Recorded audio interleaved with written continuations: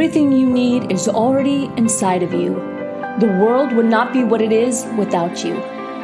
When we begin to create change within us, we begin to create change in the world around us. Your journey to becoming your best self as the whole person starts right now.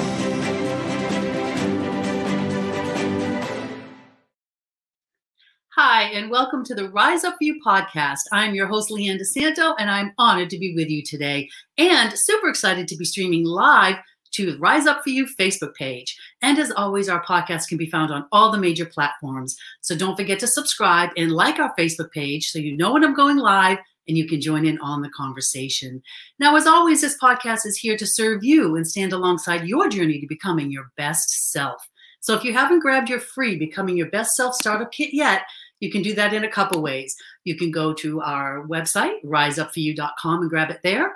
Or you can text RISE PODCAST, that's all one word, RISE PODCAST, to 797979, and you'll be supported both personally and professionally. Now, today's guest is Chris Putnam Walkerly. Now, Chris is a trusted advisor to the world's leading philanthropists. For over 20 years, ultra-high net worth donors, foundations, Fortune 500 companies, celebrity activists, and wealth advisors have sought her advice to transform their giving and catapult their impact. As a philanthropy advisor, speaker, and award-winning author, she's helped hundreds strategically allocate over $500 million in grants and gifts. Chris has been named one of America's top 20 philanthropy speakers for the past 3 years. She is the author of Delusional Altruism: Why Philanthropists Fail to Achieve Change and What They Can Do to Transform Giving, and the author of Confident Giving: Sage Advice for Funders. So please welcome Chris to the podcast. Hey, Chris. Hi, how are you, Leanne? It's great to see you. Great to see you too. I'm so excited to have you here and learn. This is a new subject for me as well, so I'm super excited to learn more about what you do. Awesome. I'm excited to tell you all about it. Cool. All right, go ahead and share. Yeah, so I'm a global philanthropy advisor. So I advise philanthropists of all kinds and sizes. So that means people like ultra high net worth individuals and wealthy families, leaders of grant-making foundations like a family foundation or community foundation, as well as leaders of Fortune 500 companies that have corporate giving programs. And I'm really trying to help them to have the greatest impact they can have with their charitable giving. Nice. So tell us how we even go about that, because, I think a lot of us just feel like people give to charities and that's awesome. And, maybe they channel their funds toward one particular cause, or maybe they disperse it across many causes. But what is it that you really advise them on? Right. Well, of course, every person and every philanthropist is different. But, I think it's important first to recognize that really most of us are all philanthropists, meaning, it sounds highfalutin. You think that refers to billionaires, and of course it does also, but it really refers to anyone who, actively promotes human welfare, people who give of their, financial resources, but also their time or their talent or expertise. And, a lot of us volunteer or serve on boards of directors or give in many ways, whether you're, quite frankly, giving away $1,000 or $100,000.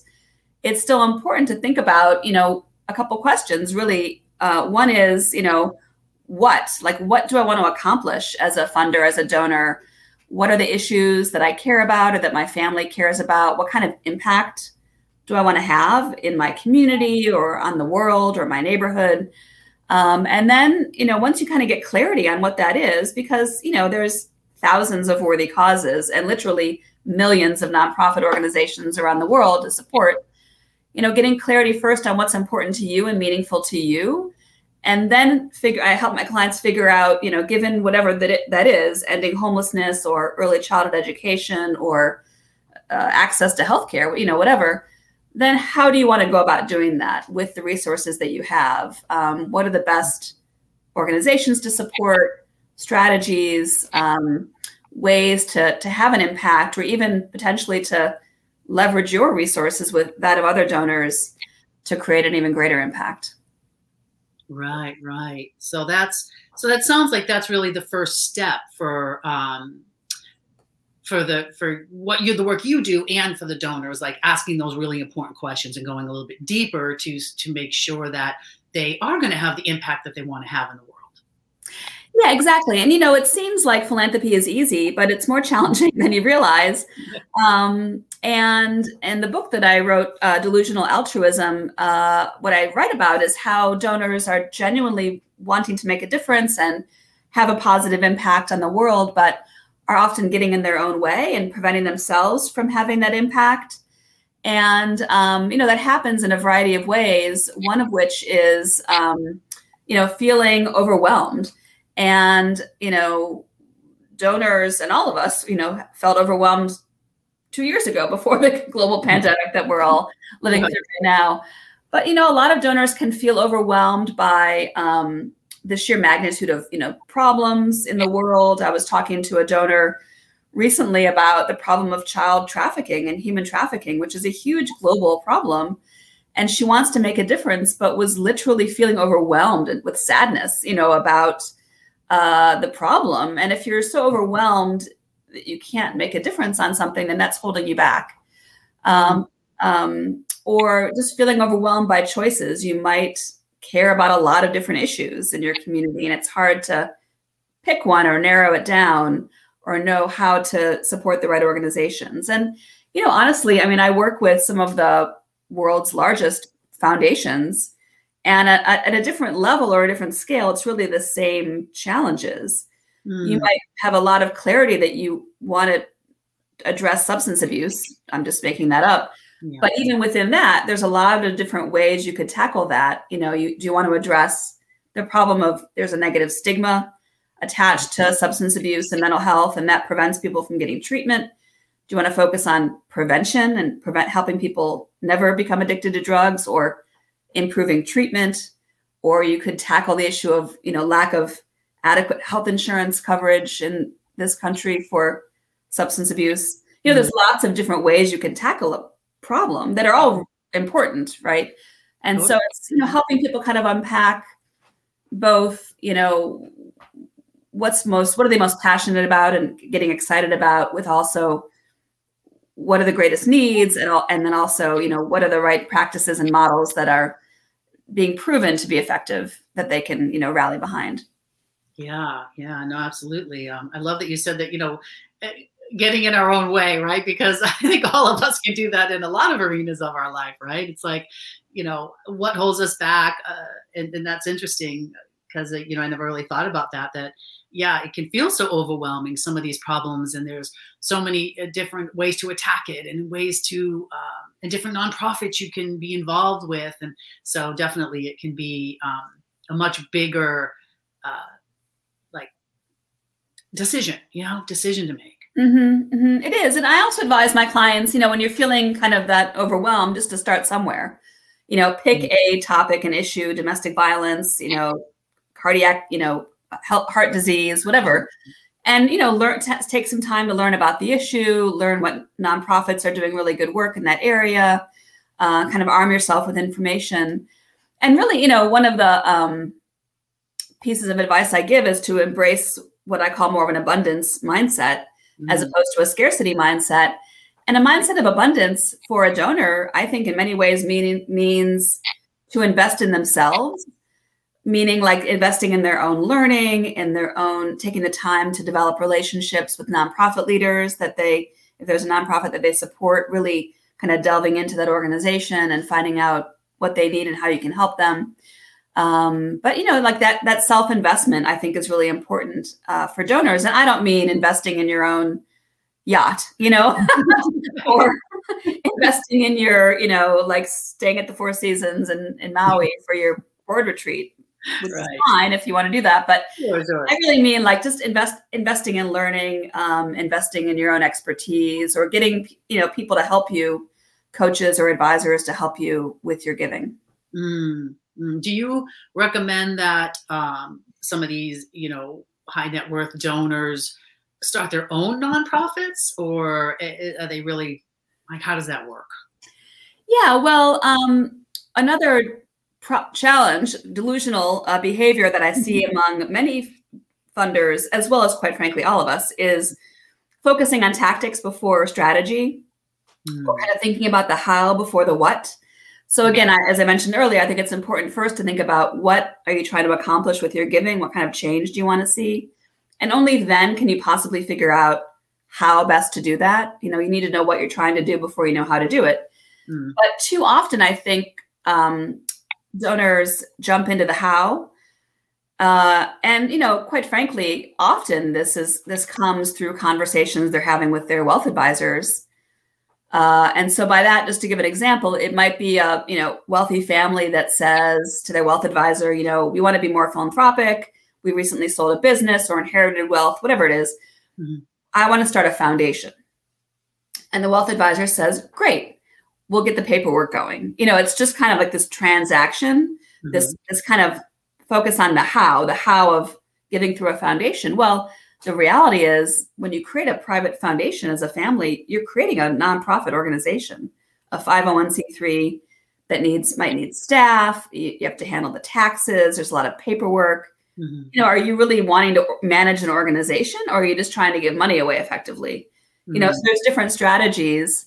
And in fact, Mackenzie Scott, who is the ex-wife of Jeff Bezos from Amazon, is giving away billions and billions of dollars this past year. Wow. She's the richest woman in the country, I believe. And she's doing it without any kind of foundation. She has advisors helping her, but she's identifying organizations and then, giving them basically surprise, gifts, large gifts, just through, kind of the checkbook, or maybe it's an online transfer. I'm not quite sure, but there's a lot you can do without starting a foundation. You can also create a donor advised fund, which is another kind of vehicle to use, a giving vehicle to use, sort of like a charitable checking account. So there's lots of ways to give. Again, I try to help my clients think about, what are you trying to accomplish first? I love that. And I love those questions like, what's your why? And then what's the what? And then the how? Because you're right. Sometimes we get so tied up, again, in every area of our life, right? Especially as entrepreneurs or someone starting a business, or even, ahead of a business, right? It's like, get so stuck in the how and the tactics, but not looking at the overall picture. Yeah, the other challenge that I think donors and, quite frankly, all of us are having or have had this past year is feeling so overwhelmed by the constantly changing conditions, the apparently never-ending series of crises that we're experiencing. And, it can feel very daunting because the future, is uncertain. And I know a lot of my clients who, need to be creating their strategies or refreshing their strategies, but have been kind of deer in the headlights because they feel overwhelmed. Like, what's the point of creating a plan? Because everything's going to change, right? Right. But the problem is then they're just stuck. They're sort of sitting on the sidelines waiting for things to get back to normal.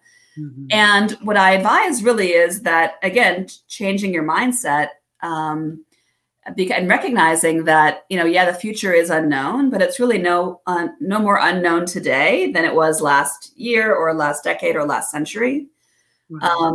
That, uncertainty is ever present. And so rather than allowing this notion of a unknown future to paralyze you, to really let it free you, let that be your kind of mindset shift, because you can't possibly prepare for every scenario, right? So stop trying and recognize that the future is always unknown, that disruption is the status quo, volatility is the status quo, and really kind of lean into that. And I, advise clients to create their, grant making strategy, their philanthropic, giving strategy, their strategic plan by thinking about, creating a plan quickly based on the information you currently have available, and then begin using it immediately for as long as conditions warrant, as long as it makes sense, and then change it rapidly as conditions change.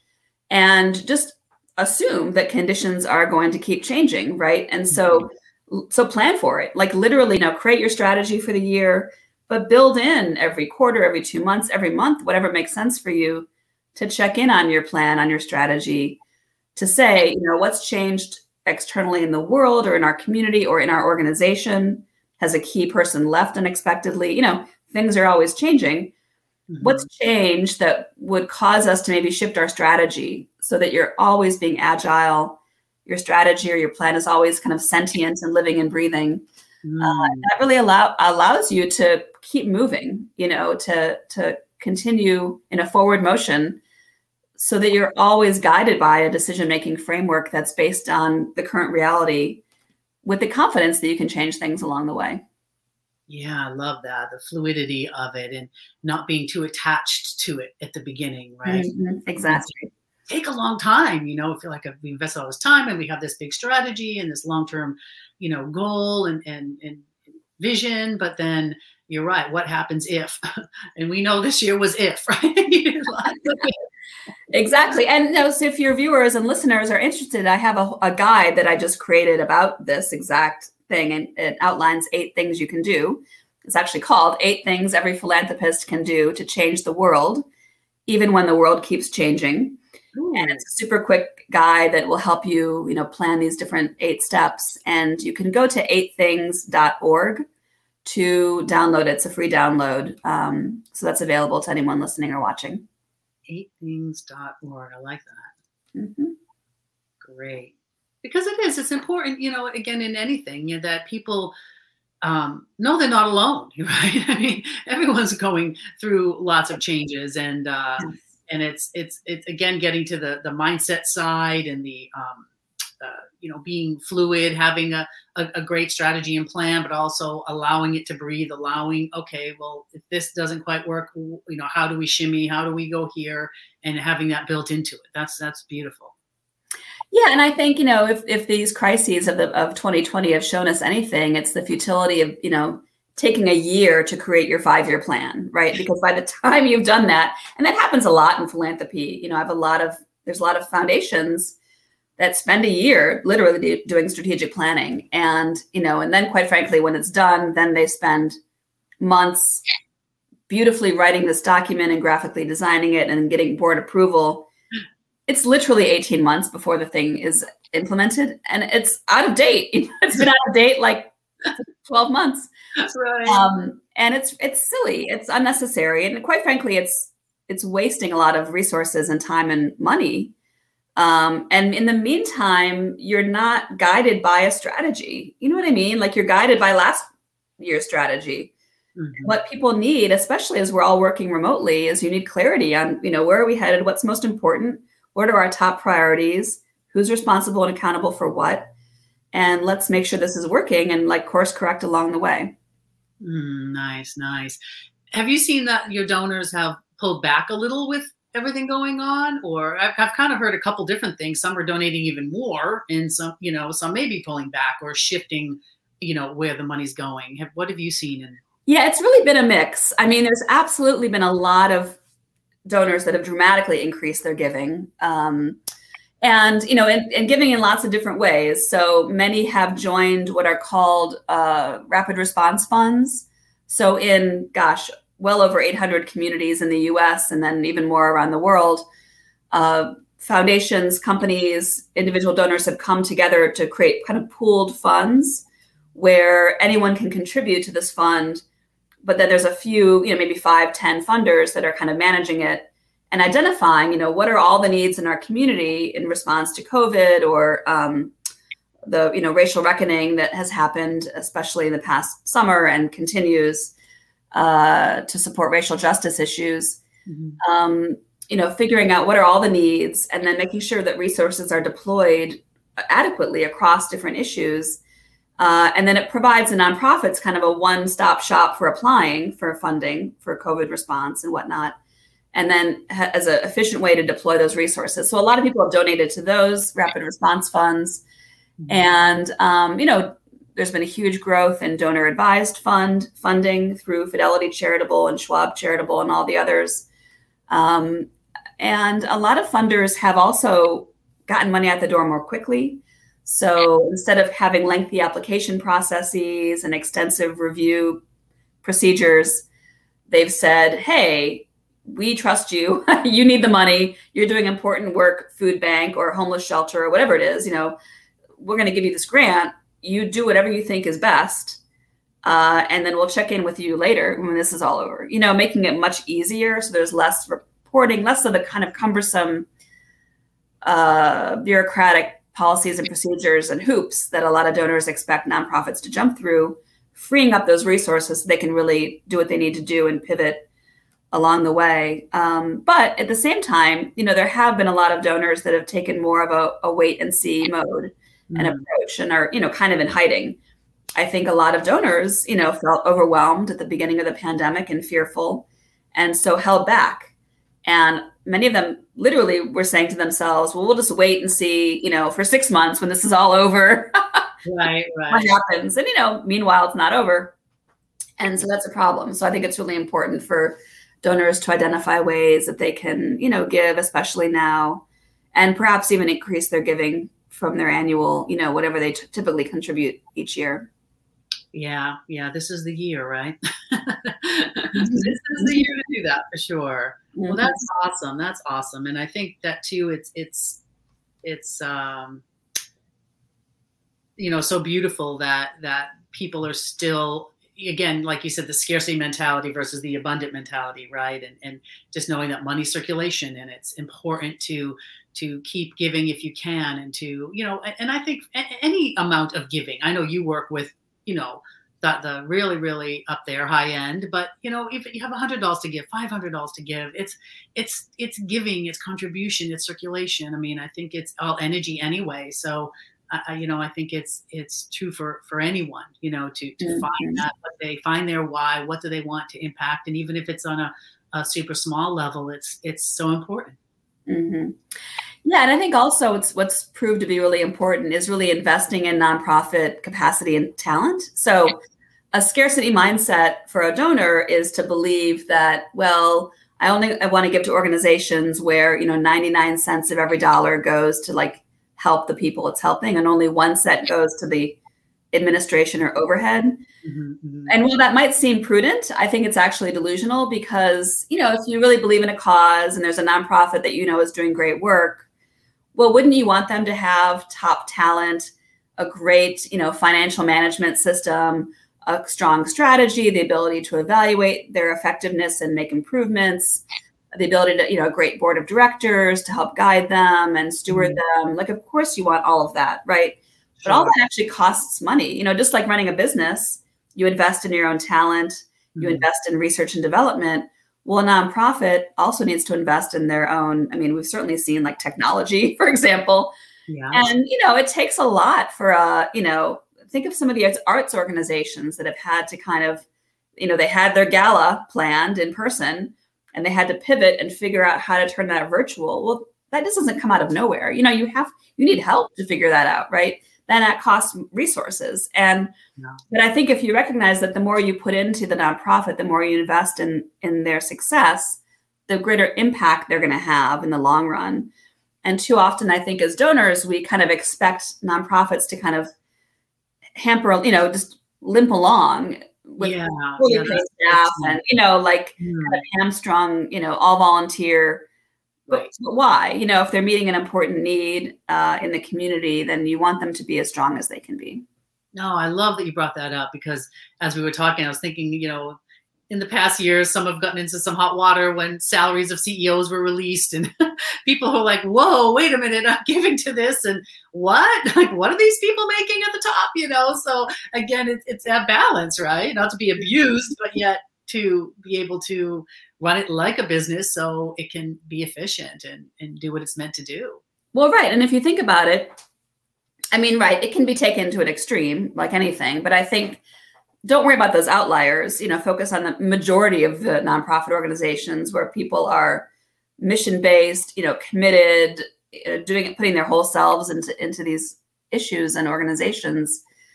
And, honestly, I mean, if you have a well-paid CEO who's able to quadruple the amount of funds raised for the organization and therefore grow and accomplish more, would you rather pay that person that great big salary, but they're accomplishing so much more and creating such a better impact, or pay a lower salary, get a less qualified person who can't accomplish as much? You know what I mean? And so if you think about it that way, to me, it seems like a no-brainer. You want to invest in top talent so that you can have top impact. Absolutely. Absolutely. No, I think that's great. So let's move on to our power questions. Oh, sure. All of our guests. So what is one book that's had a massive impact on you? Yeah, I'd say professionally, a book is $1 Million Consulting by Alan Weiss, which is, he is a mentor of mine, and he is a very prolific author and writes and teaches and trains a lot about consulting practice. And so that was a book that really helped me rethink my approach to consulting. Beautiful. How about a quote that you live by? Yeah. Put your oxygen mask on first before helping others. Love it. From the airline attendants. But truly, we have to take care of ourselves before we can take care of other people. And I think that's applicable in any aspect of our life, personally and professionally. Yeah, absolutely. Absolutely. If you could leave the world with one final message, your golden nugget, what would it be? You have less time than you think. Do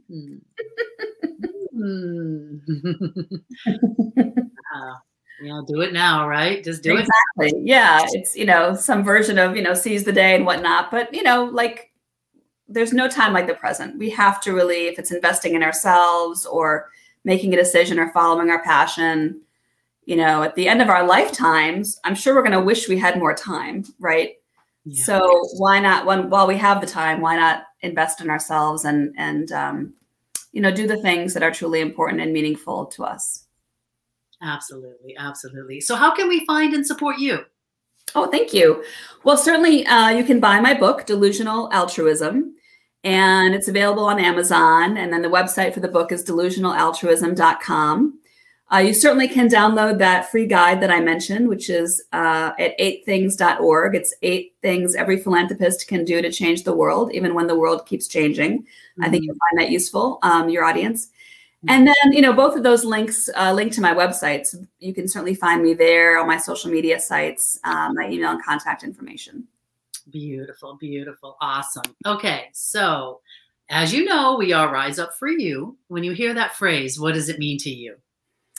I think it means truly living your best life. And, this might sound strange, but I think, the only person who really cares about you is you, because everyone else has some agenda, some need. If it's your child or your spouse or even, your parent, the people who love you the most, I think we have to recognize that, we need to love ourselves the most, and we need to, really be there and take care of ourselves and truly rise up to be our best selves that we can be, and whatever that means. Yeah, beautiful. That's what we're all about. So love that. Well, Chris, thank you so much for your time today, your wisdom, learned a lot, and I know it really served our audience. Thank you so much. Oh, thank you. I'm glad to be here. Well, there you have it. Chris Putnam Walkerly. Isn't she great and doing such amazing work in the world? And I just loved the questions, your why, your what, your how. I think in anything in life, we focus so much on the how, and we get bogged down in that without really understanding, what are we doing? What's our why?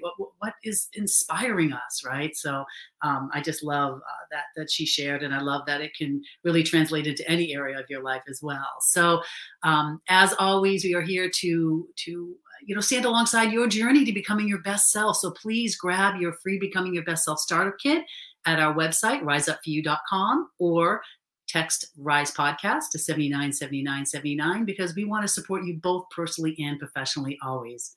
Bye for now.